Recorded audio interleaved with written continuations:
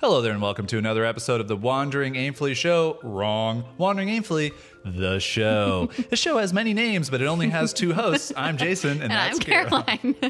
I brought today with me an orange drink, and you Wow. also brought an orange drink, so happy orange drink, everybody. That is not what this episode's about. It's about marketing. This is not orange, just so you know that. Oh, I may be colorblind. You might We be don't colorblind. discuss that in this episode, but we do talk about... All kinds of things. Everything under the sun when it comes to marketing. We talk about our definition of marketing. We talk about kind of our approach to marketing. We dive into social media marketing. We talk about the things that we believe everyone should do if they're going to have an online business of some sort and the exact things that work for us. We also even go in depth on a sales email marketing sequence, which wasn't planned. But if that's something that you're afraid of, that you don't know how to do sales, you're just like, I don't even know. Steal with pride everything we talked about. Absolutely. So if you have any kind of questions about how to market for your business, or you want to have some ideas that kind of stir the pot, this is a great episode for you to listen to. Is the episode for you. Hope you brought an orange drink.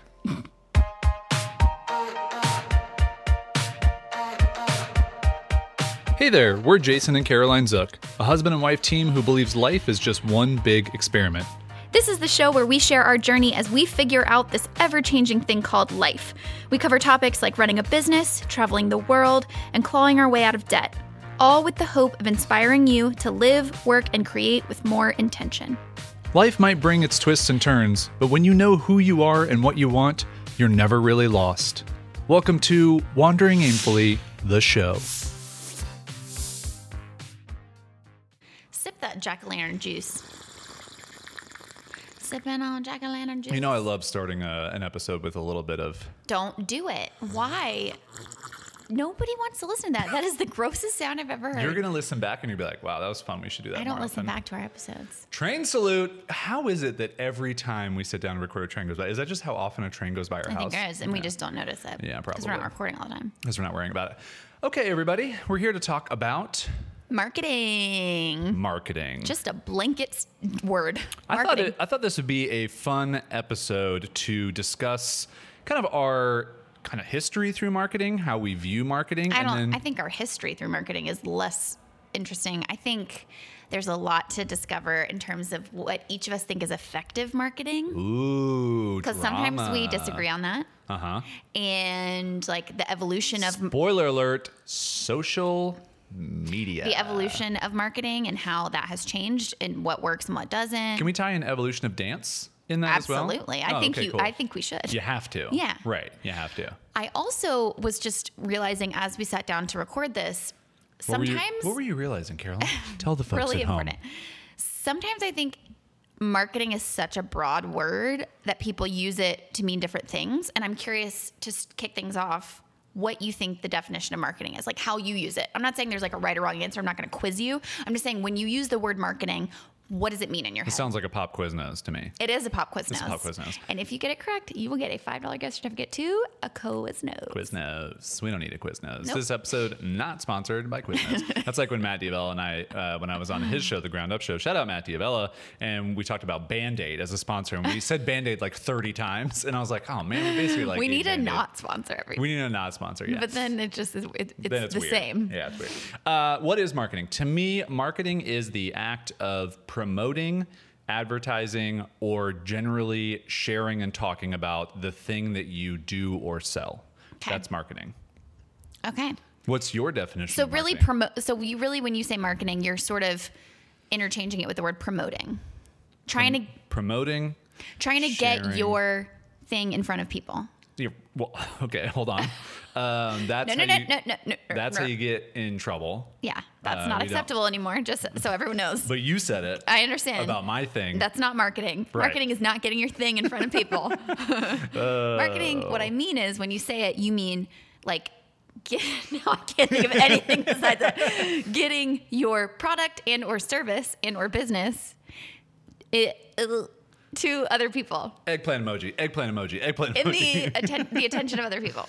Yeah. Okay. Right. What's Sometimes your I think definition? I use it in a more broad sense, which just to me can mean anything. Okay, you have your product or service, or your business. Yeah. And you have the audience of potential customers that are going to buy from you. And I think the point of a successful business is to try to line those up so that you have something that provides value. You have people who need that thing that provides value and are willing to give you money for it. And it's a puzzle to see how you can line those things up and zipper them up.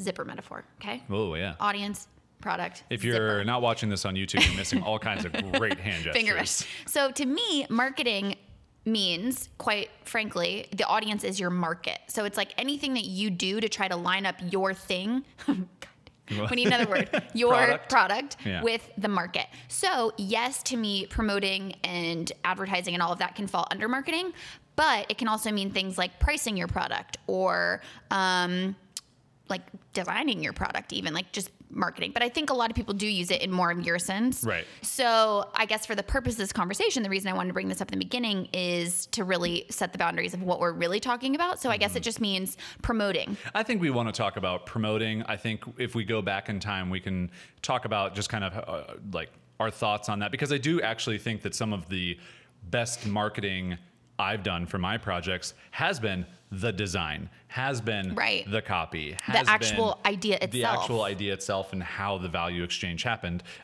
So anyway, I do think it's really interesting though. I looked up on Wikipedia before we started recording this, just like the origins of marketing. And it's really nebulous because it goes back to like, you know, all of the open markets in like Egyptian times and even further back than that of just like, I mean, where can you say that marketing started? But one of the things that it said is like marketing as an industry that was like called something is kind of back in the 40s with like the boom of advertising agencies, like and right all that. before that kind and of that was like a whole industry was created to promote people's products.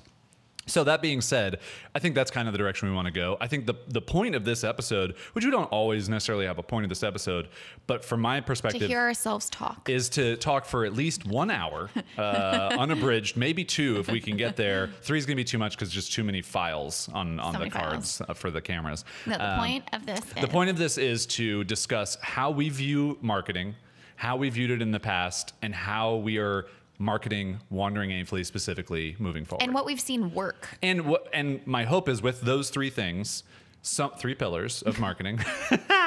You and your pillars. My hope is that someone listening to this, you at home, you on YouTube, you wherever you are, walk away with this going, I have an idea of how I want to market what I'm doing. Or those crazy zooks, I just learned that I should be doing this because they said X, Y, and Z. That's my hope. I also agree with that. Okay.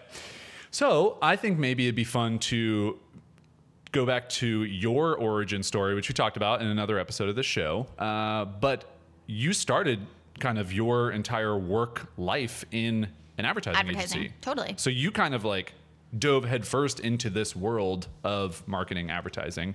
So what was that like? Did you learn anything from it? Well, I just think it's a very different world because specifically advertising and marketing, or well, what I mean by that is working in an advertising agency where a client, a business, is paying you money in order to create, you know, creative executions to put on TV and radio, and for us a lot of times it was like online digital banner ads, frankly.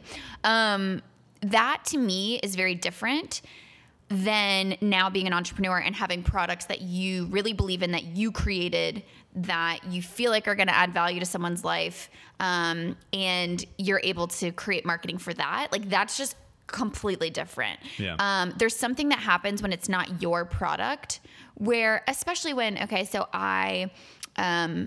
one of my clients was Sherwin-Williams, for example, when I was working at the agency, and a lot of their business is, for those of you who don't know, Sherwin-Williams is a paint company. It's a paint company. What moves the needle for them a lot is just direct mail coupons, frankly, because paint is this thing that like you're kind of buying all the time and you want to get a good price. You want to, anyway, the only thing that moves the needle for them, it's not like I'm going to be like, have this big brand campaign where I'm going to fall in love with the brand of Sherwin-Williams and go buy their paint. It's like, I just want a good I'm going to go to Home Depot. value. I'm going to see a bunch of paint and I'm going to be like, oh, I remember Sherwin-Williams. I saw them somewhere. That's advertising. Funny enough, they're not in Home Depot. They have their own. No, they have their own stores. I think they are in Lowe's now. It's hardware. Anyway, the point is, I'm doing that when I'm at the agency, and I'm just like, paint. You know what I think is really interesting about that though? Like the word advertising to me almost doesn't really apply to solopreneurs, online business owners, like you have small product companies like maybe our friend Jeff from UgMonk, or the guys at Peel that sell like the cases and stuff. Like, I don't feel like they necessarily do advertising. Well, no. So here's the actual definition. Like the way all that, right, let's do it. Not the definition, but like the way that I learned it is like advertising is a part of marketing, but it's paid marketing. Right. It's like you're buying attention. Right. And so anything that falls under that. Oh, hello, Train. Anything that falls under that umbrella. So Facebook ads. Right. That is advertising. Right. It is also marketing because Right. you're trying to get your product, didn't say thing. Yeah, nice. Trying to get your product in front of people and to get people to know about it or to get people to buy it, but you're paying for it. And so you're paying to be in a place. Yeah. So I think what's interesting about just like your beginning journey through advertising is, so then when you joined on with I Wear Your Shirt and what I was creating and what I was working on, I have to be honest, like I never thought about marketing for I Wear Your Shirt. The only thing that I really thought, like when you first came on, towards the end, I thought about it a lot more because things weren't going well and we needed to drum up attention and do things. But for me, like, so I think even going back for me, like I had my own design company that I had after my 9-to-5 job, and the marketing that we did, airplane quotes for everybody, airplane quotes, throwback, it was just direct to friends and family and colleagues and just saying like, Right, hey, word this of is the mouth. service we have. Yeah. And do you want to buy this thing? Like we never advertised, we never paid for anything.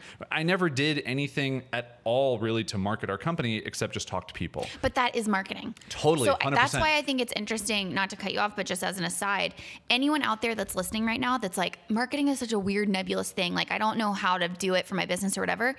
Again, going back to sort of that definition that we landed on is like, it's anything you do in order to tell people who don't know about your business. Right, exactly. So it can be emails to families and friends. It can be meeting somebody on the street and handing them a business card. It can be, you know what I mean? Like you're creating a market for your product is I guess a way that I think if you find that term nebulous, you might be able to think about it. And then the ideas start coming because you go, suddenly the gate is opened up and you're like, oh, it's not just like buying Facebook ads. It's talking to people and how can I get in front of people? And I'm going to let you keep saying what you're saying, but I don't want to forget I Wear Your Shirt. So go ahead. Oh, I thought you were going to like there was something on my shirt. No. You're like, you got a little mustard I wear on your your shirt. And I'd be shirt. like, I don't like mustard. How could I have mustard on my shirt? And then we go down this whole rabbit hole of God, how I much love I hate mustard. condiments. And I want a sandwich. it would just be a weird thing for everybody. Anywho, so when I started I Wear Your Shirt, it was very much just what I knew. It came naturally to me, which was reaching out to people. And I think that's a big thing that's carried over through all of our projects over the years. And then people, they come to me or us for advice in marketing, and it's kind of hard to give it because it's like, people want here's the strategy, you do X, Y, and Z, and it's not reaching out to friends and family. It's not doing word of mouth things. It's not directly emailing people. Like they want something else. They want some system that they like buy into. But see, I think we should talk about that later because I do think there's a system. Oh no, totally agree. I think reaching out to friends and family is in the system.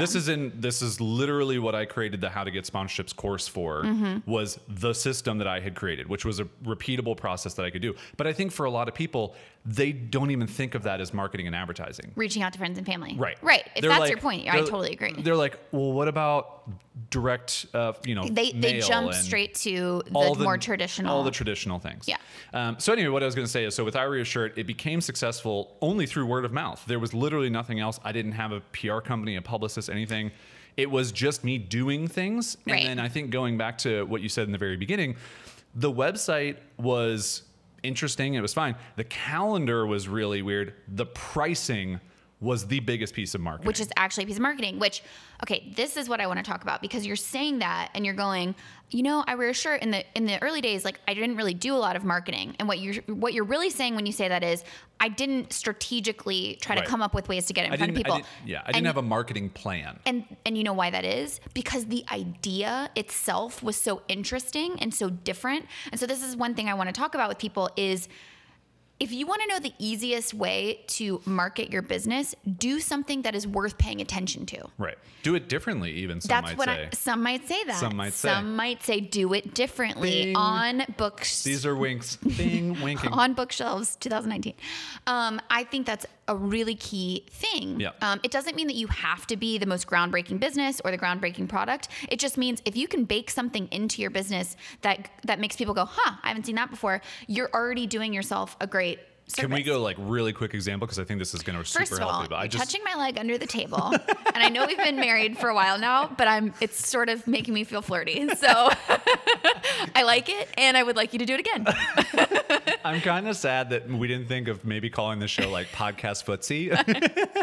And then we just play footsie the whole time? every episode was people trying to understand, are they playing footsie? Are they not? Are they playing footsie? It's up to us. The reason I touched you is because I was like, you need to stop. You did it again, and it again is making me feel super flirty, and you need to stop. I'm dying. I think it's because you don't do it a lot. Like, you don't touch me a lot. So, we don't do enough laundry. So There's not enough laundry so I'm like, being done. I'm sorry. Don't do it. Don't do it. I'm so nervous. We both have tears in our eyes. Oh my This is God. fantastic. Can Okay. we go out for a drink later? Do you want to go to a movie or something? Oh my God. Also, like, why is it movie or romantic? Anyway, okay. Anyway. So what I was going to say was, let's go back to Sherwin-Williams, for example. Sherwin-Williams is a new paint company. No one's ever heard of them. And they're like, hey, we're Sherwin-Williams. We're going to be a paint company. Guess what? Paint exists. Yeah. Everyone knows about paint. Everyone knows about other brands. You're not going to just put your paint on shelves and people aren't going to buy it. You have to do things something for people to go, oh, that's Sherwin-Williams, or I see them all the time, or whatever. So or I want to buy it, or it's just quality. And or it's illustrating your point of like, if it's not new and if it exists and if a market exists for a thing and you're just a new product, you have to do something to stand out. So here is like the most important part of this for me, which I think is for everyone listening to this. Okay. If you're a designer, if you're a blogger, if you're a software company, if you're a whatever, insert whatever business you do, guess what? Someone else already does it. Yeah. So you are not going to succeed just by putting up a website, saying you offer these Saying, I services, do X, Y, and Z. and just going, Yeah. anybody want to pay me? And, Yep. and I will caveat that some people are talented enough and some people have enough connections built in already that it will work for them. And it's the very rare few. Because their differentiator is their talent. Is their quality. Is their Yeah, quality. exactly. And But that stands alone. I in think some that there are a places. lot of people who have immense quality Yep. and get no work. Right. If you're not the 1% of that, Right. you're still extremely talented, but you fall in this commoditized section where you're blending in with all these people. And that's where I think branding comes in. And this is why when I left advertising and when I started my own design studio, I loved branding because I was like, here are all these people that literally are in a quote unquote sea of sameness, which we use that phrase a lot. Everyone's the same. And so I found that branding was so cool because I'm a very emotional person. I'm a very visual person, and to me, Flirty at this point. flirty, some might say. And I think that branding is the intersection of trying to communicate emotion and tone through aesthetics. And so that's where you can differentiate yourself. It's a combination of things, right? It's messaging, it's communicating, it's figuring out what about you is different, but that's the whole underlying point that we're trying to make is like you have to then look inward. If you're going to market your business and you're in this like commoditized industry, you have to look inward to figure out what is different about you and go one step further, which is to then communicate that. You can't Right. just be like, oh, I'm different. Yeah, and I think the myth with branding is for a lot of people, they're just like, well, there's nothing interesting about me. And it's like, well, if you're thinking that way, That's guess my what? Like you've already counted yourself out. Oh my God, that's my favorite thing is when people say that. Or another Why is it your favorite thing? because it's not true. And it's Right. like the easiest myth to debunk is like Right. we're all it sounds so cliche, but we're all humans and we're all unique snowflakes, obviously. But it's true, right? Like we all have different experiences and different talents and strengths and ways that we see the world. And there's all these different ways. And so ways that you approach your work, processes, there's all these opportunities for you to do something differently than other people in your industry. You just have to really take the effort to figure out what that is and then communicate that. So again, you can tell I'm really passionate about branding. I do love it. No, and I think that we both are very passionate about it. I think even before, like, I would think you would agree that I Wear Your Shirt had a pretty strong brand when you came, like, and which wasn't even intentional on your part. No, not at all. It literally it had good design because Yep. I had a designer that I was business partners with and he was really good and created a good logo and I had good photos taken because there was a good photographer. So it was, all these things kind of worked together. But I just kept thinking every time I made a new website, I think there were 5 total different websites for I Wear Your Shirt. Every single one, I just kept thinking, how can this website stand out for someone? Yep. And how can it also, if the brand is going to revolve around me, and for a lot of you listening to this or watching this, business, your brand revolves around you, and that just is, you just have to understand that, then pour more of you into it. Completely. I think the smartest thing that you did with that brand that you didn't do intentionally, and it was just because, like you said, you did put yourself into it, is you made it fun. Yeah. Like, if there was one word to describe I Wear Your Shirt as a brand, I would say it was fun. And the thing that's notable about that is you were an advertising company. Yeah. People were buying ad space on your chest, for lack of a better term, to promote their company. Not on my thing. And so, not on your thing, on your chest. And so when you think of advertising companies, you think of like direct mail, or you think of like people buying ad spots, or media companies. It's very boring. It's very dry. It's very corporate. And so your unintentional marketing strategy was, I'm now the fun advertising option. If you're a small business and you don't have a ton of money to spend on advertising and you want it to be fun and you're fun, come to I Wear Your Shirt and we're going to make it fun. And that, I think, served you immensely well. Like, if you had put up a website that had the calendar and had everything about it, but it was very cut and dry. And actually some copycats like did that. And I feel like they didn't have the branding wherewithal to make it fun, and they failed because it was just like too. And I think people, like, the internet has created a hypersensitive bullshit radar for people. So when they go to a website and they're like, I think I've seen this type of website before, or I think I've seen these types of photos or this type of copy. And that's why I think for so many people, when they're putting up their website and maybe they're following some formula, or they're, you know, some thing that some branding expert or whatever told them, like, here are the steps you have to follow. It's why it doesn't actually stand out, and it's why it feels so cookie cutter. This is my favorite irony. Now, do you get flirty at all when you touch your own leg? It doesn't feel the same. Okay. I mean, there are benefits, but it doesn't feel the same. We're getting into weird territory, and I like it. This is my favorite irony when it comes to marketing, which is that, especially in the online entrepreneur world, if you are a new business and you want to market your business, what do? You go to Google and you go to marketing blogs, or you go to other online entrepreneurs, and you see what are the marketing things that I should be doing as a new business, right? That you go and look for a blueprint for you to follow.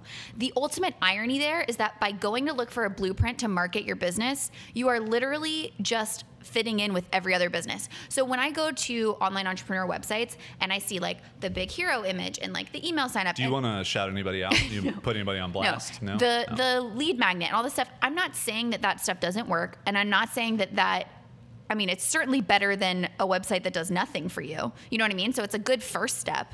But I do sort of see a lot of the same things over and over, where I go, okay, but now it's time to take that one step further and ask yourself, how can I totally do something differently, you know? I really believe, this just came to me, and I think this is something that we both have done with all of our projects, all the things we've worked on, is that when you're starting your company, when you're putting up your website, when you're doing all these different things, the intention is that you're putting in all this work and effort so that if someone comes to it, they could literally go, and this goes back to word of mouth, but they could literally go to a friend and they could go, hey, I just saw this website, Made Vibrant, I'm wandering aimfully, I Wear Your Shirt, and it was really cool. They do this, this, and this. And I think for the majority of people's websites on the internet, there's no reason for anyone to go tell a friend about a thing that they saw. Mm-hmm. And I think that you just find that so often because so many people just do exactly what you said. It's like all the marketing blog tips to increase conversions, to increase traffic, to do all this stuff. But yet if they were to actually ask someone who came to their website to tell them about their website, number one, they wouldn't do it with enthusiasm. Yeah. They'd be like, oh yeah, you're like a designer and you have really good photos. Mm-hmm. And they wouldn't do it. They wouldn't go out of their way to go and tell someone else that they found this thing that they thought was cool. Yeah. And I think for me personally, that has been a guiding principle of all of my ideas. And it's why so often people are like, they want to hear about all the failures. And it's why I don't have a lot of failures. It's because there's so much work that gets done ahead of time to go, will someone talk about this? Yeah. Is this idea interesting enough? Can I make the website really fun and unique and different? Because at that point, I'm already setting myself up for success so that someone comes to my website and they go, I could go tell my friend about this. This was crazy. This is cool. I haven't seen anything like this. So I'm winning the marketing game in that respect because I've done stuff that people want to talk about. Yes, and I think there's two things there that I want to talk about, which is... I wish there were three. I'll come up with a third pillar. Thank you. The two things I want to talk about with that are, I definitely think that cool factor is something that I feel like you're talking about, right? Like, does it have something that is different and memorable enough that I'd want to tell my friends about? That's great. I also think, going back to our branding conversation, that another powerful tool is emotional resonance. Yeah, for sure. So if there's such a thing as being able to tell somebody what you do, but being able to tell them why you do it, what makes you you, what your values are, so that that person can read that on your website or feel it through the branding or feel it through the emotional tone that you're projecting and go, wow, like I'm in the right place. This feels like me. And so your interpretation of that is like cool factor, like just be different and be unique and be memorable. And I think that's great. I think another way to be memorable is to just draw your line in the sand in terms of what you stand for and who you are, and be willing to actually repel other people that aren't about that. And that's a way to, I always say, like in my branding course, be like a magnet, right? So if you are just trying to do like, be a net where you're just like, let me just catch whoever comes by, you're going to get all these people that aren't resonating with who you are and what you do. But if you're a magnet, which means you have to actually take a stand, you have to say, I am all about authenticity. Like I'm saying this for Made Vibrant, or for my case, I'm all about authenticity. I'm all about vulnerability. Like if you don't want to talk about your feelings, don't come to my website, all that stuff. So that somebody can get there and go, you know what? I don't want to talk about my feelings. I don't want to confront what the underlying nature of all the things that I do as a creative are. Fine, move along. And so by doing that, yes, I'm going to repel some people, but I'm also going to attract a lot more people, the right people. Yep. And so for me, like the cool factor is a great way to do that. But I also think that emotional resonance is a great way to do that. The second thing I want to talk about is I always talk about the difference between good design and good branding. And there's a difference. Yeah. So all the websites I was talking about before, you can have a well-designed website. It can have beautiful typography. It can have enough white space. It can have beautiful photos. It can have great colors. All these things where you're like, this is professional. This is great. Maybe I'll read this. I'll stick around for a second. But great branding makes you feel something. It's not just communicating with you so that you understand what the person does. It's making you feel like, do I want to build a relationship with this person / this business? And in our case, also with the memorability thing, that's where I feel like the marketing can go one step further. So you can hire a great designer to have a well-designed website, but if you go that extra step to say, is this memorable, which is what we're always trying to ask ourselves, then I feel like you're really giving yourself a leg up. Yeah. And I think it's not as difficult as people think. And I think this boils down a lot to, with marketing, people always want the easy way out. And it's just human nature. Like, I'm not going to fault everybody who has a business and they have kids and they have all these things to do and they're tired and, you know, they're just looking for the easy win. But guess what? If you're always looking for the easy win, you're not going to win. You need to find the things that really make you stand out. And a lot of time that takes investing in putting in that work and doing the self-exploration and maybe working with someone who actually understands how to pull those things out of you. Yep.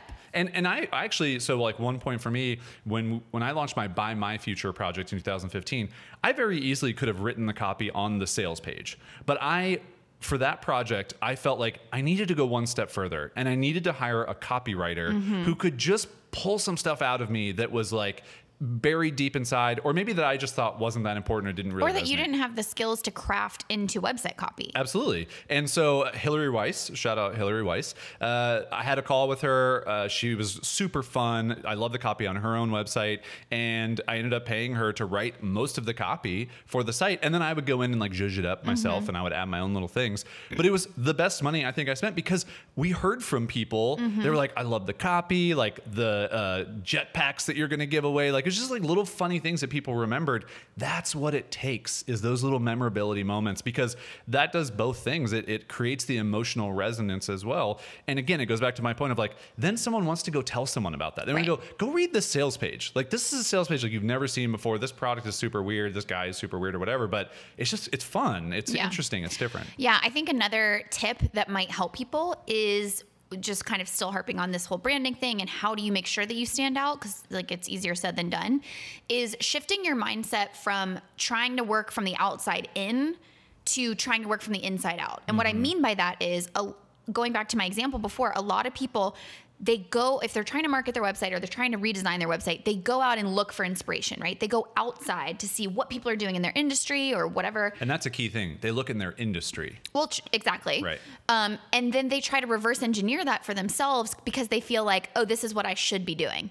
They're trying to go outside in versus just looking at who you are as a person and going through the exercises to be like, who am I? What do I want my business to stand for? And then working from the inside out to create branding and design that goes for that. Those are some exercises I go through in the Better Branding course. But the reason I bring that up is also, I remember when we were going to do Wandering Aimfully, and you were like, I want you to do the branding for it. And I hadn't done branding in a while. And I was nervous because I was like, okay, like, how are we going to make this different? How are we going to make it stand out? How am I going to combine your aesthetic and your personality, which is different from mine, into my aesthetic and my personality? How am I going to bring sort of Made Vibrant and Jason Does stuff together? And I had this moment where I was like, you know what? I just need to trust my own process of working from the inside out. So I just took every single step of that branding process and said, okay, we did the whole brand canvas exercise. What is this business? What's the foundation? What are we going to sell? Who are we trying to attract? And then it was like, okay, now what brand tone words do we want to be represented? And I just took it one step at a time. And because I was working from a place that is inherently unique, which we all are, the end product was something that is inherently unique. Like, right. Yes, Wandering Aimfully is a business membership. Right. Which is not super unique. Unique. But if you look at our website, I think it's memorable. I think it doesn't feel like a replica of something else that you see. There are elements of it that are whimsical. There are elements of it that are super like rebellious and a lot of black. And then you've got like the weird bright green coming in. There are elements of it that are feminine. There are elements of it that are masculine. And I didn't set out to do all of that, because if I had, I don't think I would have been able to accomplish it. But by working from the inside out, I was able to reach that end product because we are inherently unique. And so that's the DNA of it. All right. I think that is the perfect place to transition into what we think are the, I got it. No. We're not For those of you who are only listening, Jason's OCD kicked in and he had to fix the books so they were perfectly straight. They're sitting on this table. We have some books on the table. Also, I'm doing a little bit of marketing. Did you notice that? Book marketing. Your Brightest Life book by Caroline Zook. It's subliminal marketing. Now available on Amazon.com. Okay. Not now available. It's available. Anyway, I think that's a good transition to talk about probably the two outside of word of mouth marketing. So let's step aside from that, by the way. Oh, I did want to give a quick shout out to you. I would love for you to do that. BetterBrandingCourse.com. There's a free course you can go through.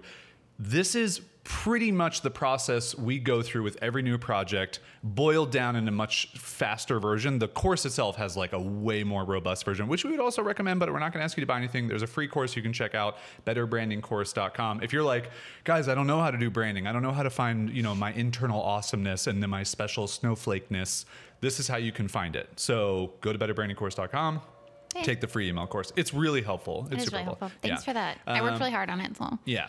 So I think we should talk about, word of mouth thing we've talked about a lot. There's a lot we could talk about with that, but that's kind of nebulous. Let's talk about two specific things that we use constantly for our projects. One of them is email marketing, which I would say we both believe is the most important way that we I totally agree. market. And what's super meta is that you just gave a shout out to an email course, I didn't even think about that. Which is a free course that is meant to market a product. And the second thing I want to talk about is social medias. With a Z, social in the beginning. Social. Ooh, how are we gonna keep this to under 4 hours of conversation? I can't wait because you've come around a little bit. A little bit. So let's talk about social media. Okay. I firmly believe that social media is the second, third, fourth, or last step in your marketing plan. I would agree with that. Starting with social media is basically setting you up to compete with everybody else who's already doing everything. And most important thing. Yes. Social media platforms, every single one of them has a feed of some sort where people consume their content. Yes. Their photos, their videos, their posts, whatever. And guess what people do with feeds? They scroll through them. Agreed. And your messaging has so little chance of standing out amongst everything else that people are scrolling through. That's why, for me, investing so much time up front in social media first as a main point of attack, and this is what I just think so many people do these days, is they sign up for all the social media accounts, they hire a social media marketing company, do all this stuff before doing something like having a really good email strategy or just having a really great website with great branding and all these different things. So I do think there's value to social media, which we will talk about. Yes. I think it is after the fact of email. So I'm going to put the ball in your court to choose our own adventure here on where to go next. If you would like to talk about email marketing. Social media. You already freaking, you opened Pandora's box. All right. all of the things that you just said, I totally agree with. If we're going to talk about the layer cake of setting up like a strong foundation for your business. I don't love cake. Can it be a layer muffin for our muffin tops out there? That's not how muffins work. And layered muffins? That's a new idea. You want to stand out in the muffin industry? Layered muffins. Good. Yeah. She's on board, folks. Okay. I just mean, I'll use a different metaphor. You're building a house. You want it to be structurally sound. You want it to last forever, a long time. Your business is your house. Your business is your house. Yeah. The foundation of that is your brand and is your website. It's your home. It's the place where people are going to go to learn more about you. I think getting that right and starting... And potentially buy from you. So like the buying experience of your thing needs to be straightforward. Yep. The pricing needs to be understandable. Yep. The value that you get from the thing that you buy, how it's going to impact the customer's life upon which they buy this thing. Right. So it's very different. Just very quickly, this from Kathy Sierra's book, Badass Making Users Awesome, just changed my mind about how you position marketing, where she essentially would say, if you're a photographer or if you're someone teaching photography, you don't tell someone, I'm going to teach you how to use the camera. That's not what you tell someone. You tell someone, I'm going to teach you how to become a better photographer. Because that's really what people want. Right. They want to take better photos. What you're talking about is the benefit versus the features. Exactly. So tell somebody how they're going to be a better version of themselves with your product or your business, and not how you're going to get them there. Or if your product... Yes, tell them both, but really harp on the benefit. And if, you know, going back to the like product-based companies, so like my friend Jeff with UGMonk or the guys at Peel, like their products aren't necessarily going to make your life better, but they are going to make your phone more protected. They're going to make your phone look good and slim with the Peel cases. Jeff's products are going to make you have a minimal aesthetic while also having nice, good quality clothing that's not harming the environment to be made. It's being made in America. And so the idea of benefit versus features is start with that. Right. And yes, you can tell them that, you know, it's made out of like polycarbonate, blah, blah, blah. Ooh, nice. And yes, that it's, you know, that we went through 12 different designs to get the perfect, like all those things, because that's the how that he's going to have you have a better organized desk or make you feel like a more organized person. You can do both, but like really selling the benefit. So anyway, that's a total aside. My point was, if we're talking about order of operations, getting your website, really getting your branding first, executing that onto a website, yes, that's the core. Then getting your email marketing right, making sure that you are creating an opportunity to be in people's inboxes and provide value. Your email marketing is kind of like your driveway up to your doorstep. It's like people need a path to get to you. You're building a driveway. Because you can build a really nice house in the middle of nowhere, but if there are no roads to get to it, people can't get to your house. Right. Well, this metaphor is getting so messed up because I'm like, well, really content marketing is also you're building roads to your house. Yeah, but you can build multiple roads, which I think we... Ooh, I know. Content marketing is building roads to your house. Yes. But email marketing is setting up like a security guard. Okay. So somebody has to go through, like that's how they get to your house. They have to go through there. So then anyway, it's really bad. Okay. My whole point is, let's go super simplified. Website and brand at the bottom. Yeah. Foundation. It's like a pyramid, like a food pyramid. That's right. Yeah. Foundation. Next layer, email marketing. Yes. So that you can keep that line of communication open in a more intimate channel of communication, which would be email. On top of that is social media. Right. And content marketing is actually somewhere in between there. But those I would say content lives between email and social. Yeah. So content being articles, videos, podcasts. Because truly, like even if you had no blog posts, if you set up an email capture on your website and said, hey, I do a newsletter, that in essence is content. Right. So yeah, okay, if we're talking about order of operations, website and branding at the bottom, email marketing right above that, content marketing, like having a blog or creating videos or podcasts above that, and social media finally at the top. However, so you and I are on the same page with that, which is social media should be supplemental marketing. Yeah. Where we differ is that I still think that if you don't utilize it, you're missing a really big opportunity to get people to those deeper pillars. Well, and here's the thing where I will agree with you is that people are on social media. That's where they spend their time. People spend the majority of their time, but like I think we are proof that like we're not on Facebook. We don't use Facebook, haven't used Facebook in years.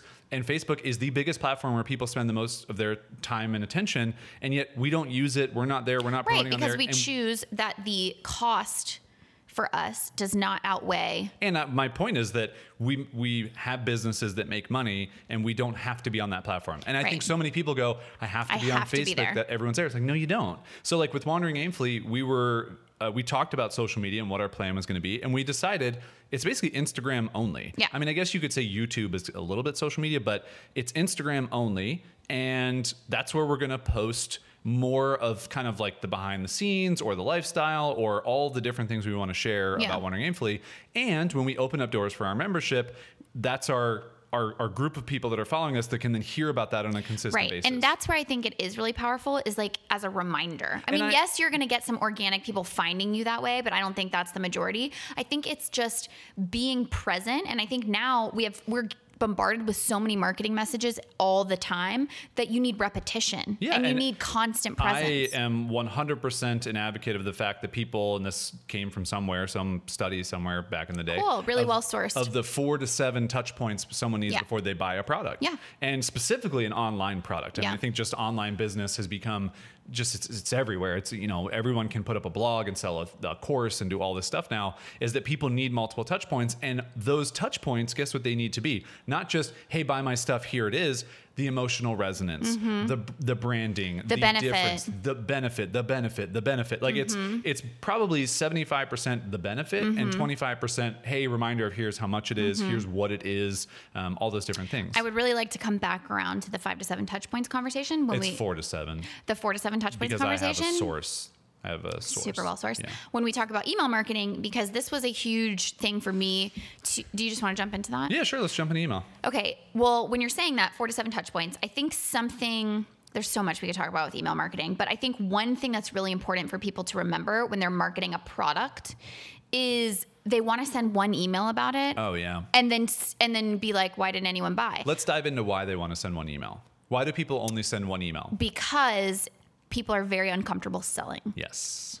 And I think that there is so much to be said for overcoming the fear that you are a bad person if you send sales emails, or that you're pushy, or you're sleazy, or you're only concerned with money, or all these fears. We have been selling things via email for years now, and specifically the Buy My Future, Buy Our Future, now Wandering Aimfully.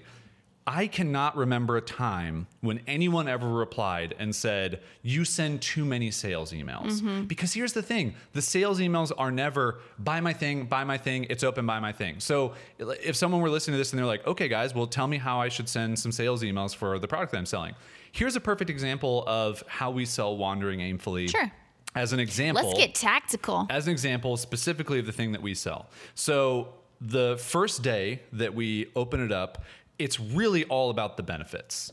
So it's all about So sorry, let me just back up so people back it up. You're going to specifically walk them through the 7-day email sequence that we use to sell Wandering Aimfully. That's what he's going to walk you through right now and tell you what kind of how many emails we do, what each of those is targeted towards. And this is also a test for me to remember. Yeah. And that's coming from, this sequence works. So we use this sequence last launch to get our 30 members. This launch, we're using it to a much smaller group, and it seems to be tracking pretty well. Yep. So we feel confident that it does work. And so walk them through. So first email is essentially, I think it's 3 things, 3 pillars of content in this email. I'm going to keep doing the pillars. The first thing is, hey, this thing is open and for sale, which so many people just take for granted if they sell things constantly. They think that when they open up sales on their website or when they post things on social media that everyone knows. Guess what? No. Not everyone knows. And some people are afraid to put that right at the top because, again, of the sleazy thing where it's like, oh, gosh, it's like the go here to buy this. Yeah. That feels weird. What you have to do, this is like fun because you're going to walk them through it and I'm going to be like the commentary. But what you have to remember is you have to put yourself in the shoes of the various types of people that are going to be opening this email. There's going to be a whole contingent, hopefully, if you've done a good job of, leading up to whatever this launch is or this product is, and you've been leading people through that process, which, hello, that's good marketing as well. There's going to be a whole group of people that are itching to buy it. Yeah. Hopefully. Well, yeah. And if you've done a good job. If you've done a good job. Or even if there's one person, doesn't matter. You want to make that as easy as possible for that person to buy right away. So usually in that first email, the very first is, hey, if you've been waiting for this to open up, guess what? It's open now. Here's the link. Go buy it. First pillar is that. Is that. Second pillar is the benefits. Yes. So how is this thing going to help someone in their life? And again, like if you're a product-based company that might not do that, you have to come up with those benefits. You have to figure it out. So we clearly talk about how Wondering If is going to give people inspiration, motivation, community. It's going to help them get their business in order. It's going to help them get a podcast going. It's all these identify different their things. values, Yep. design a life around their values. All this stuff. Then the third pillar is the stuff. What's in it? So that what the heck is it? Here's all the resources that you get. Here are the different courses, the workshops, all this different stuff that you're going to have access to, and the community and the access to us. And this is also super important because sometimes you're so close to a thing that you're creating. Let's say you're creating like a new program and you're like, it's got coaching calls and it's got like worksheets and it's got this and that. And there's stuff in it that you've been very thoughtful about and you've been thinking about it the entire time. You put it out into the world and you're like, here's my like awesome new person, new you transformation program. And people are like, what is it though? Right. Is it a book? Is it a call? Is it? And so you forget sometimes to be very explicit in what it is. And one of the biggest tips that we could give you if you're going to be doing any type of selling at all, not just email, is show the thing to people who are close to you, who are around you, that can give you feedback before showing it to everybody. Yeah. Because when you show it to everybody and you haven't done that groundwork to figure out if you're talking about it in a way that people understand it, you've now missed an opportunity for someone to go, oh, this resonates. Now you have to like play catch up to get them caught up. Caveat, make sure that person is someone who's in your potential Don't show it to your audience. mom. Don't show it to your mom. Don't even show it to your best friend. Don't show it to your mom. Show it to somebody who you would think would be in the same type of mindset that would actually buy it. Yeah. Okay, so that's our first email. And one other tip that I will give on email is that we don't care about the length of a sales email. Nope. So many people will worry about, oh, this email's too long. I mean, I think our first sales email is like 3,200 words. It's a lot. It's a lot, and people read it. And you know why? Because people are thinking about buying something and they need to understand if it's right for them. Mm-hmm. So you give them enough to go on. So, okay, so the second email is, oh man, now I have to figure this out. What is the second email? I know what the, I know what the second email is. Teamwork. It's the return one. Oh, yes. How to 20x your investment. Yeah. So we've had multiple people who are members who have taken their $1,000 to $2,000 that they've spent, in the various different ways that we've sold this thing, and they've 10, 20, 30x'd their investment based on going through our courses, interacting with us, asking questions, figuring out their business, working with the community. And they've taken, say, $2,000 and they've turned it into $20,000 return. So we literally walk through a story. Shout out to Pam, who has been someone that we've highlighted. And Brendan, shout out also. He was a 30x return on his investment, which is amazing. 32, I believe. And so we actually walk through their story and specifically what they did to do those things. And there's a couple of things that are at play in that email. Let's play it. Number one is speaking to a fear or an objection that somebody has, which is, am I going to get my money out of this? And is it worth the money? Not doing it in a way that like, hey, are you afraid you're not going to have money next month? Like, we don't play that game at all. But it's just recognizing, again, to go back to the ultimate sort of marketing tip here, which is put yourself in the shoes of your potential buyer. They're wondering to themselves, as we all do when we buy a pair of jeans or when we buy whatever, is, am I going to wear these? Am I going to use this thing? And is it going to be worth my money? And so by showing them that they can get a return on their money, we're basically trying to speak to that, not fear even, because it's not like speaking to that fear, but it's like trying to it's almost just make them feel good about their purchase. And it's also just speaking to the unknown factor for them of what is this? Right. So it's like, oh, this is this. Oh, this can help me do this. Right. There's a lot of unknowns that people have when they're looking at buying something, whether it's our thing or your thing or whatever. And you have to fill in the gaps for them to understand what that is. Right. So that was gonna bring me to my next point, which is by walking them through stories of people that are using the stuff. To Jason's point, you're showing them how to use your product. Yeah. You're showing them, you're not just saying this can help you become X, Y, and Z and deliver that benefit, but you're saying this helped these people in these ways. And so that's one thing. You're like, really, it's the show, don't tell thing, right? The third thing is that it's kind of the social proof thing, which is like people have bought this before. We're not just like weirdos on the internet who are like selling you the dream and gonna just, take your money and run. The fourth thing is then really allowing them to see themselves in these people. For sure. And I think that an objection that someone might have listening or watching to this is, well, I don't have anybody who's bought my stuff yet. And that is very important for you to understand. Get someone to buy your stuff. Or get someone to try it out for free. And give you feedback and tell the story. And so a lot of Or this, for a again, reduced goes back price. to you can't do this overnight. There's Yeah. no easy win. You have to put in time and effort to make this happen. Yep. Okay. So first email has the 3 pillars. That's on like a Monday, just to give you a Yep. time frame. Second email, day after. Tuesday. So that's kind of like the social proof, people Return, actually getting a yeah, return. Third email is then 2 days after that. Thursday. And that email has kind of changed, but it basically revolves around 2 things. One is what is coming up that you're going to get out of what we're doing. So what can you look forward to? Like, yes, we have all this other stuff that you already get access to, but what's also upcoming? Because that's kind of like, ooh, I'm excited. And if you're not watching I'm the gonna video, get this. I'm doing like a, whoa, hey, whoa, what's going on? This is exciting. I don't know what's going on. You're Devolving into a freaking me thing. out. I don't know what I'm doing. Okay. But it does. It gets people, it whets their appetite, if we're being honest. And it gets them like, oh, yeah, I can look forward to that. Yeah. So buying into this, I get all this other stuff. And then also I can get this stuff in the future. Yep. And that may not pertain to what you sell, but maybe you can think about just some added benefits that they can get down the road with the product that Yep. you're selling them. So maybe that's just the longevity of how long your product's going to last, Mm-hmm. or that they can look forward to, collaborating with other people, or I don't know, whatever it is. You're going to come up with it. But then the other thing that we did in that email as well is we actually did some additional social proof. And this is where we do have a slight advantage, and we will admit that we have community members who are building things, who are doing things, and have been for the past couple of years that we can highlight when they have wins. So we've kind of mixed those 2 things in that email. Yes. Okay. Then You want to move to the next email? Yeah. Oh, I'm on a roll. I know what's going on now. The next email is then 2 days after that. So you may realize like, whoa, this is a lot of emails. Yes, it is. okay, can I have an aside Let's about have that? an aside about a lot of emails. This is my favorite thing. Because this was like a really aha moment when it came to email marketing for me. Also, can we take a step back? Sure. And can we have you admit to the people out there who are probably thinking a lot like you were about email marketing and selling before, is that you felt like this is too many emails? This is too many emails. I was like, I don't want to be showing up in people's inboxes this much. It makes me feel weird and like I'm shoving it down people's throats or whatever. Fine. What you have to realize is that the way that email marketing works is not every person is going to even care to read every single email. Oh, it's okay? so rare. If they are, then they enjoy what you're writing and they're considering your product. So great. You don't have to worry about them. Don't worry about people seeing your name in their inbox that much. If they don't like what you're doing, if they're annoyed by it, they're going to unsubscribe. And therefore, Jason, I always talk about this. This was a big, big thing that you taught me.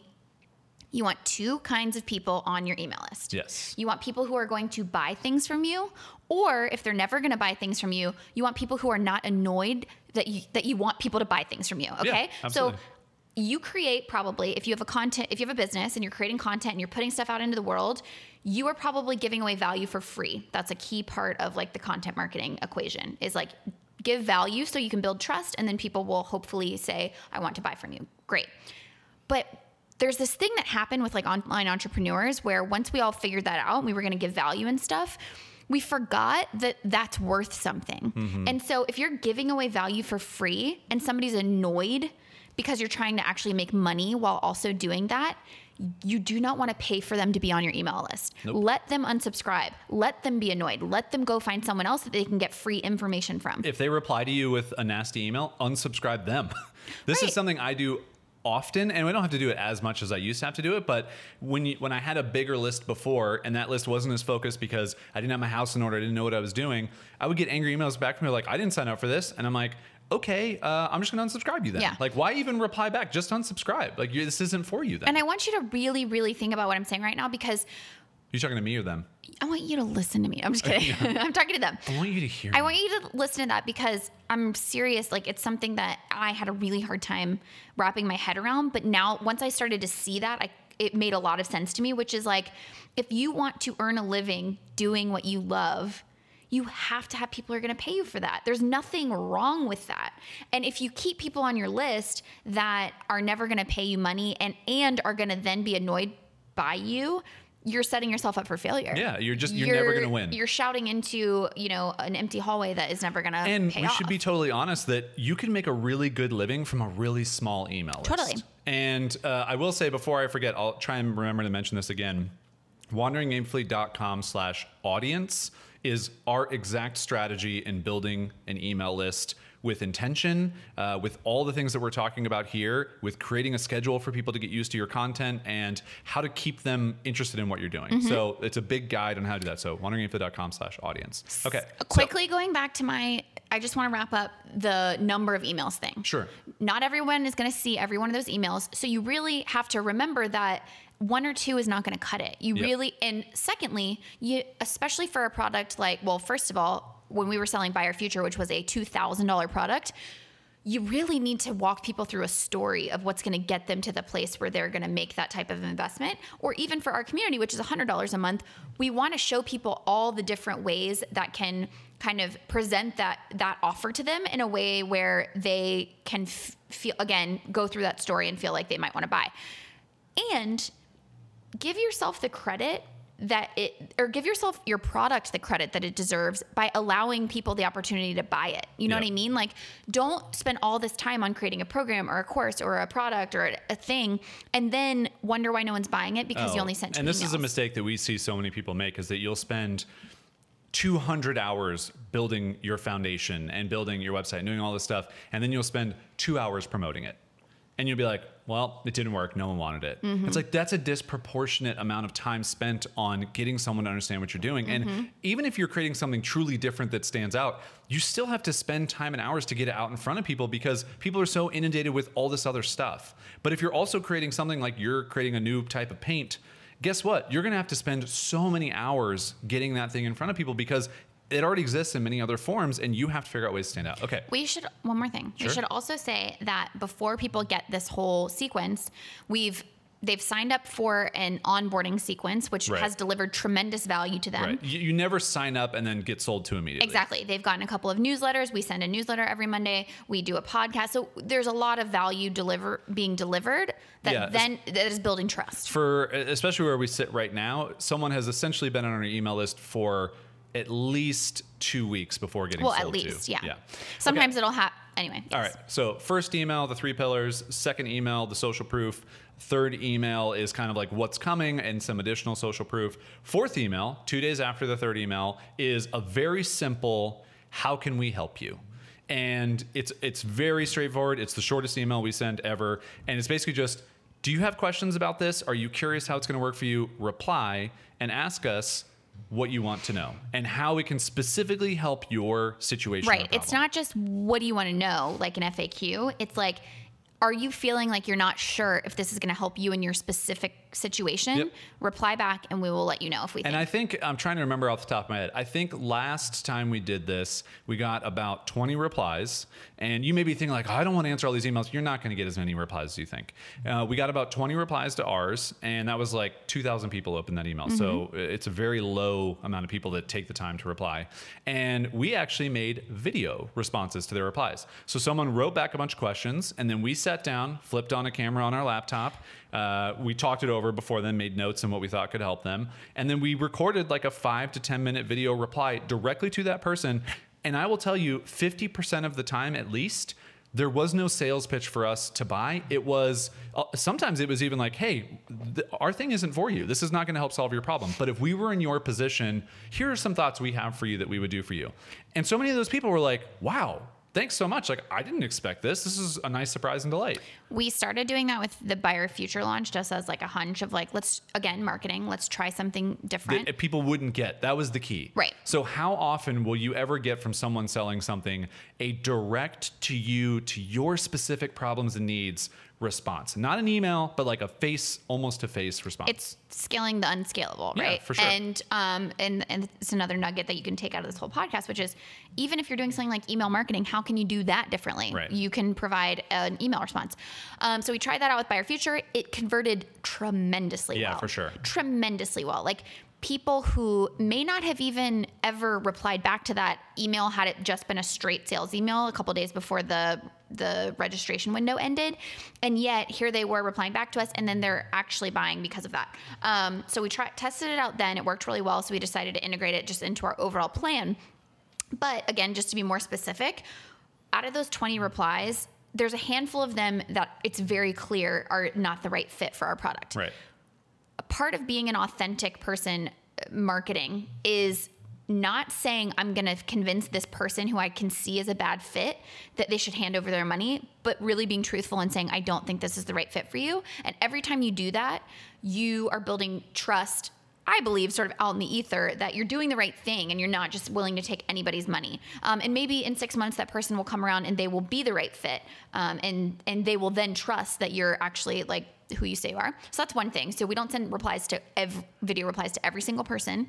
Again, it's kind of a cost benefit of your time because it takes a tremendous amount of time and effort. So if you know somebody's, for lack of a better term, sort of a lost cause for that launch. Or it's like one specific example I can think of is there was a teenager, like a kid who was like, I'm just getting started and I want to start my first online business. I'm like, great, I'm not going to try and sell you our membership. You're not a good fit. However, I've written 3 posts that I think would be really helpful. One is a couple books that I read that were really inspiring. One is a step-by-step guide to like starting your first business and trying it out with no money needed. And he was really grateful for that. And I don't know, maybe he'll be a Wandering Aimfully member in like 5 years, or maybe not. Maybe he just got a bunch of value from us, and I feel good about that. Yeah. The second one is if people reply back and mention something along the lines of, it's going to be a stretch financially for me. Yeah. We write back and we're like, then this isn't the right time for you.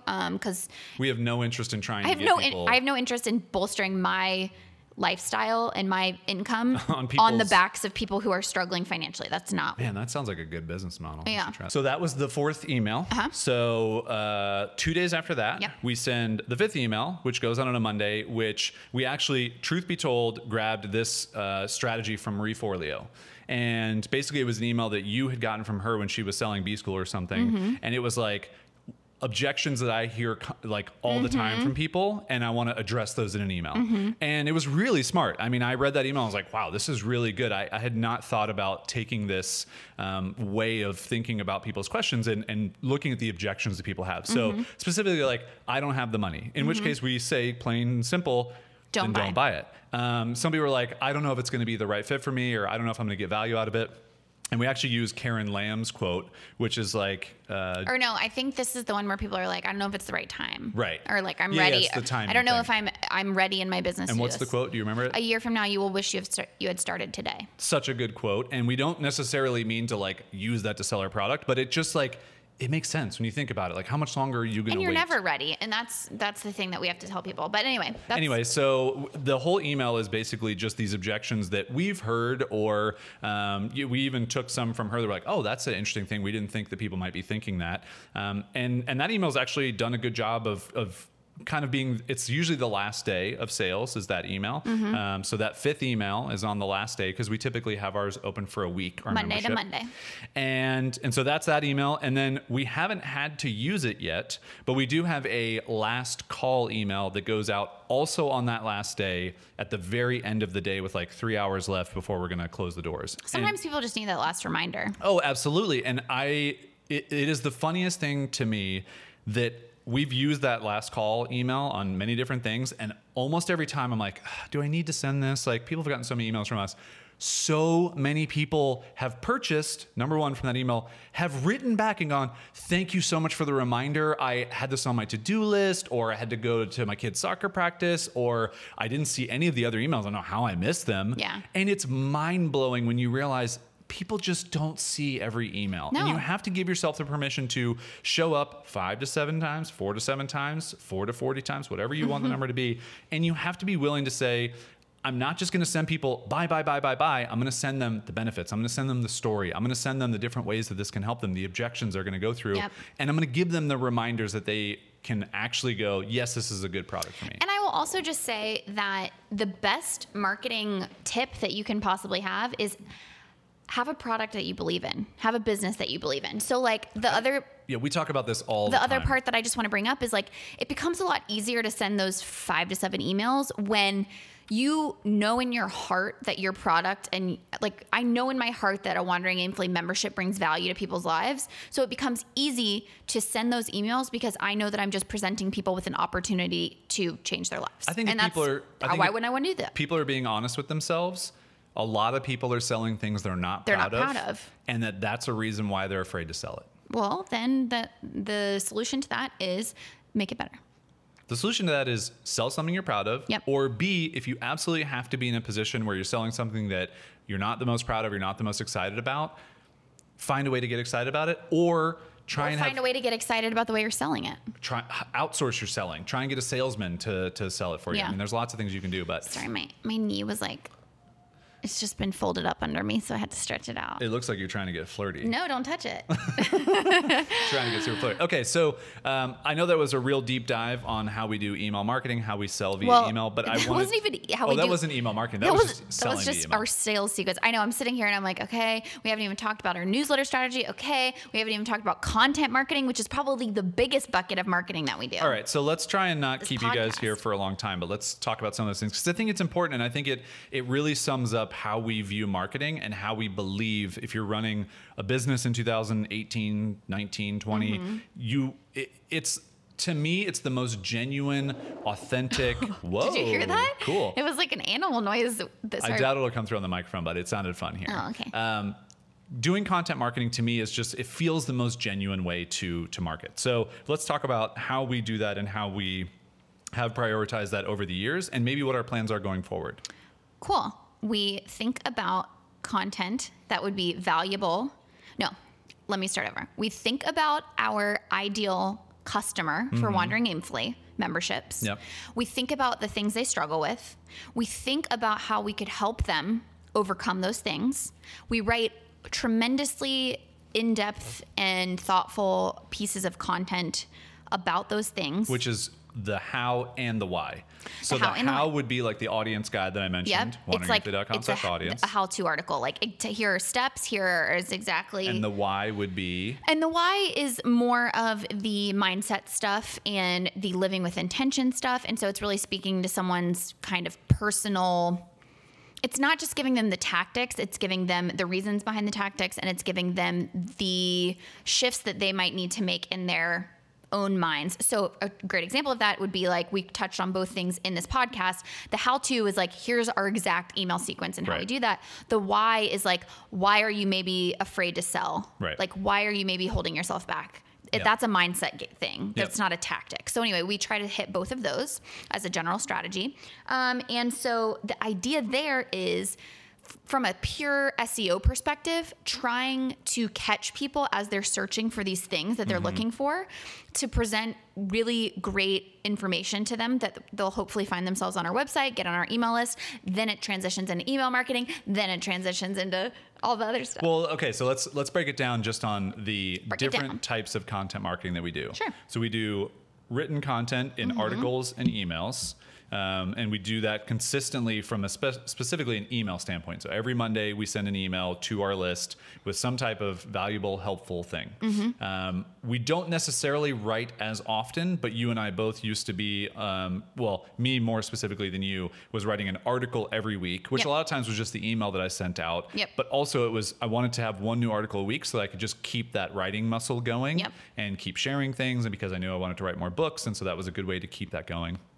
So it's the written content there. The second thing that we're doing is this show and podcast. So the intention of this show and podcast is to not necessarily be a magnet to attract people. It is a Deepening. It's a deepening tool. So we don't think of this podcast and show as we're going to reach a whole new audience with it. People are going to find our podcast and they're going to be like, who are these That would yahoos? be amazing. And But- there are probably some people that will do that, but that's not the intention. But for the majority of it is that we have people that are already watching our stuff, that are already reading our stuff, and that this gives them a way to see our faces. Hi. Or just potentially hear our voices. Hi. And to know more about us, know how we think, and to see, oh, I do align with those silly Yeah. looks. And everything they're talking about does sound like something I can jive with, and I want to either get emails from them and continue to do that, or I want to join the membership, or I just want to listen to them and it's entertaining, and that's cool too. yeah. Marketing is relationship building. For sure. Also, so any other content. So articles and emails, podcast/YouTube show. We do also have some other YouTube videos. We haven't started prioritizing that yet. And then other content And then social stuff. media content is just sort of, I call it, I mean, it's not me. I think I got this from like Gary Vee or something, but it's like micro content that is that fans out from the bigger pieces of content. So Yeah. like we're creating shareable bits from the podcast. We're creating shareable quotes from the articles and things Yep. like that. So that's sort of the way that fits in. And not trying to recreate the wheel with social media. So I think a lot of people, when they think about social media content, it's what new stuff can I create? And it's like, you're already spending all this time creating the written and maybe the video or whatever. Just find an interesting way to package that. Exactly. So, and we're still trying to kind of figure that out. Like we're in a finding out phase Yeah. of that. Yeah. So that's kind of how we view the content marketing strategy. For us, again, weekly emails. And then I think going forward, like this is a good plan that we have right now, but we do know that, you know, eventually we're going to need to have more people added to our overall audience, because if you don't have people getting onto your email list, if you don't have people getting to your website, you're going to run out of people to show your product to. Yeah. And so I think for us, you know, we've had a lot of conversations about like what kind of interesting projects could we take on, what kind of adventures could we go on, even just sharing some of our travel stories and things like that. Yeah, our marketing approach is, because most people would say, oh, well, if you need more people to get eyeballs on your website, like do paid advertising or do Facebook things like ads. that. Let's just go straight, like Facebook do ads. Facebook ads. Which is totally a thing that can work for people. Our instinct, first of all, we believe organic is always better than paid because it doesn't run out, right? Like you don't need money to do that. So if you can come up with something that is going to get you organic traffic versus paid traffic, we would always prefer to do the organic route. Therefore, our first instinct is to always come up with something crazy or interesting or different in order to get those more eyeballs on us. Is it creating a weird software tool that's free that people can go to and they're going to share it? Is it doing a weird cross-country road trip and documenting the process? Is it creating Ooh, that sounds fun. content? Do you want to do that? Sure. Okay. And so that's just one way that we think about it is we're not against Facebook ads. I've used them to sell courses before and all things like that. It's just I don't want to build our business on a foundation of traffic that comes from paid sources, because I think that's a house of cards that could topple. I totally agree with you. I do want to just openly admit that I think if Facebook ads is the easiest is not the right word. If it is the fastest way for you to grow your audience and you feel like it is working for you, by all means do it. Because it is the best ad spend you can do right now. It's where people are spending their time. I will say the one thing for us that we may get to, if we just see that, hey, we're not growing by enough people, we may do some retargeting advertising on Facebook, which essentially just means someone came to your website, show them your website again. If you've ever been on Zappos.com to shop for shoes, and then you go to Facebook and all of a sudden, whoa, those Jimmy Choos are staring me down. I need to buy those. Did you think about getting some Jimmy Choos? I have many pairs of secret Jimmy Choos you don't know about. You don't have to make them secret. We can just share them. A size 16 Jimmy Choos. That's funny. No, but retargeting with Facebook, and I'm not going to pretend like that's an easy thing to do. Like you have to know what you're doing and all this stuff, but that is a very good way to basically do another touch point of the 5 to 7, 4 to 7, 4 to 400 touch points of someone, oh, I just went to that website yesterday. I'm seeing it again. I did want to buy that. I forgot. Yeah. It works really well. But I will say, going back to your point about organic versus paid, for us, and I think maybe a lot of people who listen to this would agree, they would rather spend their advertising, marketing, promotional dollars on themselves and their own ideas and invest in things they can create that have a longer term chance of succeeding than a Facebook ad that's going to go up and then come down and never have a chance to live longer. I disagree with you. Really? I think that makes so much sense what you just said. I don't think that people's first instinct is to bet their money on themselves. Yeah, sorry. So that's how I disagree with you. Yeah. Like, I think your brain immediately goes to that because you're like, duh, why wouldn't you put your own money on yourself versus something that's so out of your control? That's a good point. But I want to bring it up, which is that actually most people's brains don't work that way, which is that their thing is, let me put my money into this thing that I've seen be successful for other people, and let me, avoid the self-doubt that it might require to overcome in order to put my own money into an idea that I don't know is going to pan out. Yeah. So I just think that's a very interesting illustration of how your brain's different than other people. Yeah. Well, it also is the same thing of when I'll see someone's website that they put together for their project, and it looks like every other sales page and website I've ever seen, and I just find it so difficult to give them positive feedback on it because I'm like, it looks exactly the same. It's blue. You have green buy buttons. It's always blue. You got testimonials. You have like all the same crap that everyone has. You're using Oswald font. Just make it different. Make it unique. It doesn't mean it has to be like the craziest thing ever, but just stop doing all the things that everyone's doing. Okay. Anyway, So yeah, I think this was a really fun discussion on marketing. I would love if we didn't answer questions that you guys had about marketing. I think we we're thought going to have to answer. tread I back would over love this one. to do a part 2. So leave us a question Yeah. on YouTube on the video, or you can email it to us, hello@wanderingaimfully, and we'd love to chat with you about that. Because I'd love to or on dive social, whatever you want. I'd love to dive deeper into content marketing. Yeah. How to get started. Because I think, okay, can I say one last thing? Yeah, for sure. Because I think it's helpful.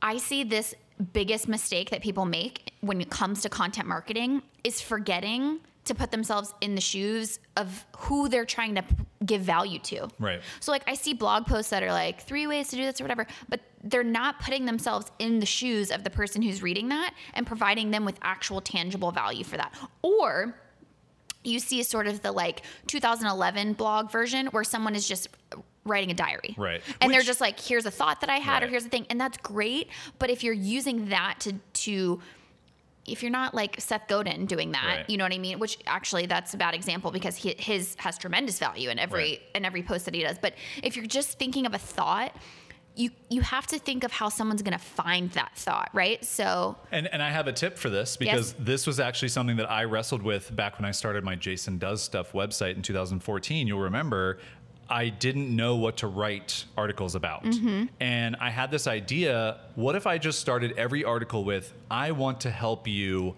Blank. something. And so whatever that was, that I want to help you, that became what the article was about. that's a great tip. So if you're a business and you're creating content, that will help you understand what you should write about, because instead of just writing like some article about 7 tips to whatever, blah, blah, blah, you go like, but what is this actually helping someone do? Oh, it's actually helping you have a more beautiful Instagram feed, or it's helping you have more customers, or it's helping you understand Facebook ads, or whatever it is. That's the point. Okay, now let me go through and address everything in this article. So it's a good tip. Another tip on that. So A tip on top of a tip? A tip on a tip Ooh. is that's also something that I often do for sales emails or sales copy on social or things like that when I don't know what to write about. For example, for my book, when it came time to put that on into the world, I was like, gosh, where do I start? And I just write at the top of a page what I want you to know. Yeah.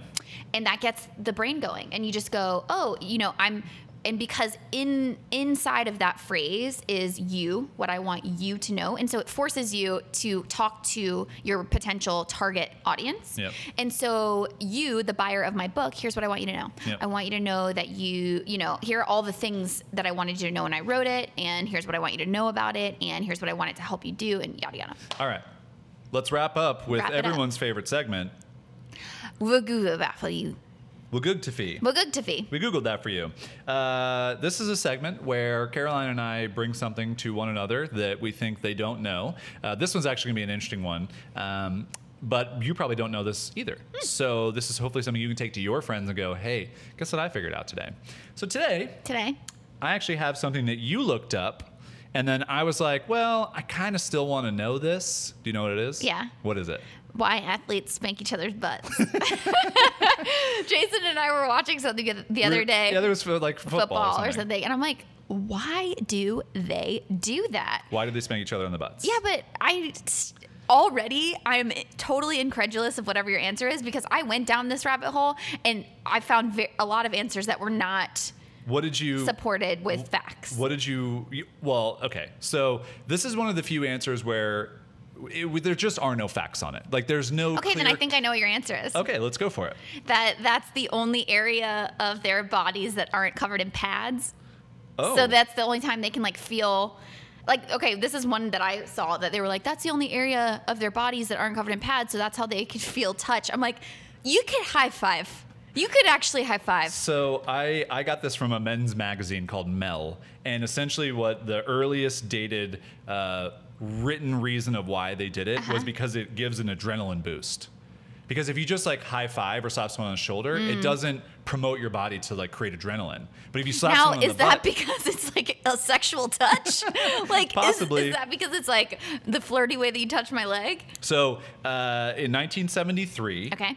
This is the earliest reference that they can find about people slapping each other on the butts and explaining why it was happened. Was that it literally in the paper said it's supposed to be a way of life for people who play defense in football. You wave clenched fists, exchange violent butt slaps to get high on your own pulsing adrenaline. I've never heard a better sentence. Then to exchange violent butt slaps in So- order to get high on your own coursing adrenaline? Yeah, your own adrenaline. I did want to take this one step further because I was like, all right, well, there's no clear answer to There's that, which is not. kind of a bummer. So I looked up. What do you think I looked up next? Can you guess? What is butt? Where do butts come from? No, what I looked up was, where did the high five start? That's a great one. Thank you. So we Googled two things for you. One is 1973 Butt butt slaps. slaps in football. So the high five, do you have any idea where it started? The high five was originated in 1920s vaudeville shows. Uh-huh. Not sure if those two things are lining up. Uh-huh. And it was a way of communicate. I'm so lost. Like, I don't even know where my brain's going. I So don't know no, what the you're answer is doing. no. So the origin of the high five, as anyone can document, 'Kay. was in baseball. The Los Angeles Dodgers in 1977. Dusty Baker and Glenn Burke. Old Dusty Baker. In the sixth inning, Dusty hit a home run, and Baker let's see here. Reading. Dusty It's hard. Yeah, I know. Dusty Baker hit a home run. It was his 30th this season, and as he came across home plate, his teammate, Glenn Burke, raised his hand, and they slapped hands, and it was literally the first high five. I do not believe this. Well, I mean, I have no idea. I do not believe this. I have no idea. But this is... I mean, maybe I don't believe it just because it's become so ingrained in our culture. But if you were like, what decade did high five start? I would have wouldn't- thought so much earlier. I mean, you got to think it like, seems like a in natural. Egyptian times, like the pharaohs high-fived, right? Maybe they didn't. Anyway. Because when you think about it, it'd be weird if I held my hand out to the side and you slapped it. Right. You'd be like, that's weird. But then if everyone started, you'd be like, well, it just seems so natural. So good old Dusty and Glenn in 1977 high-fived for the first documented time. And then in 1980, the Oxford English Dictionary added High high five, five. give me a five, slip me a five, give me some skin, slap me a five, and just five. That's interesting. So I feel like that is corroborating evidence that, I mean, if it wasn't added to the dictionary until 80. How long has the dictionary been around? We're going to have to Google that for you now. This really goes down a rabbit hole, doesn't it? It escalates. What if the dictionary's only been around since 1979? And then it's like, You well, know that's duh. not true. No, it's not true. Hey, thanks for listening to our show. We really appreciate it. We hope you enjoyed this one. It's a little different. I know most of our earlier episodes were somewhere our business journeys, but most have been just like lifestyle stuff. So we hope if you are a business owner out there that you got ideas from this, that I you would found it imagine helpful. a lot of people that listen to this show or watch this show have a business of some sort, or maybe you're thinking about starting one. And we hope this gave you some information, some fodder to help you. If it did, and you want to support the show, we don't have sponsors, so it'd be awesome if you could just leave us a rating and review on Apple Podcasts, iTunes, wherever you listen to podcasts. Would be great. Or if you want to tell a friend about the show, word of mouth marketing, folks. It's WOM. big. It's big. Straight If you WOM. can WOM up some WAME, we would really appreciate it. Ooh, WOMs for WAME. WAME is our acronym for Wandering Hashtag Weekly, by the way. WOM for WAME. WOM for WAME. Thanks so much for listening. We appreciate it. We'll be in your earballs on the next episode. Can't wait. Bye. Bye.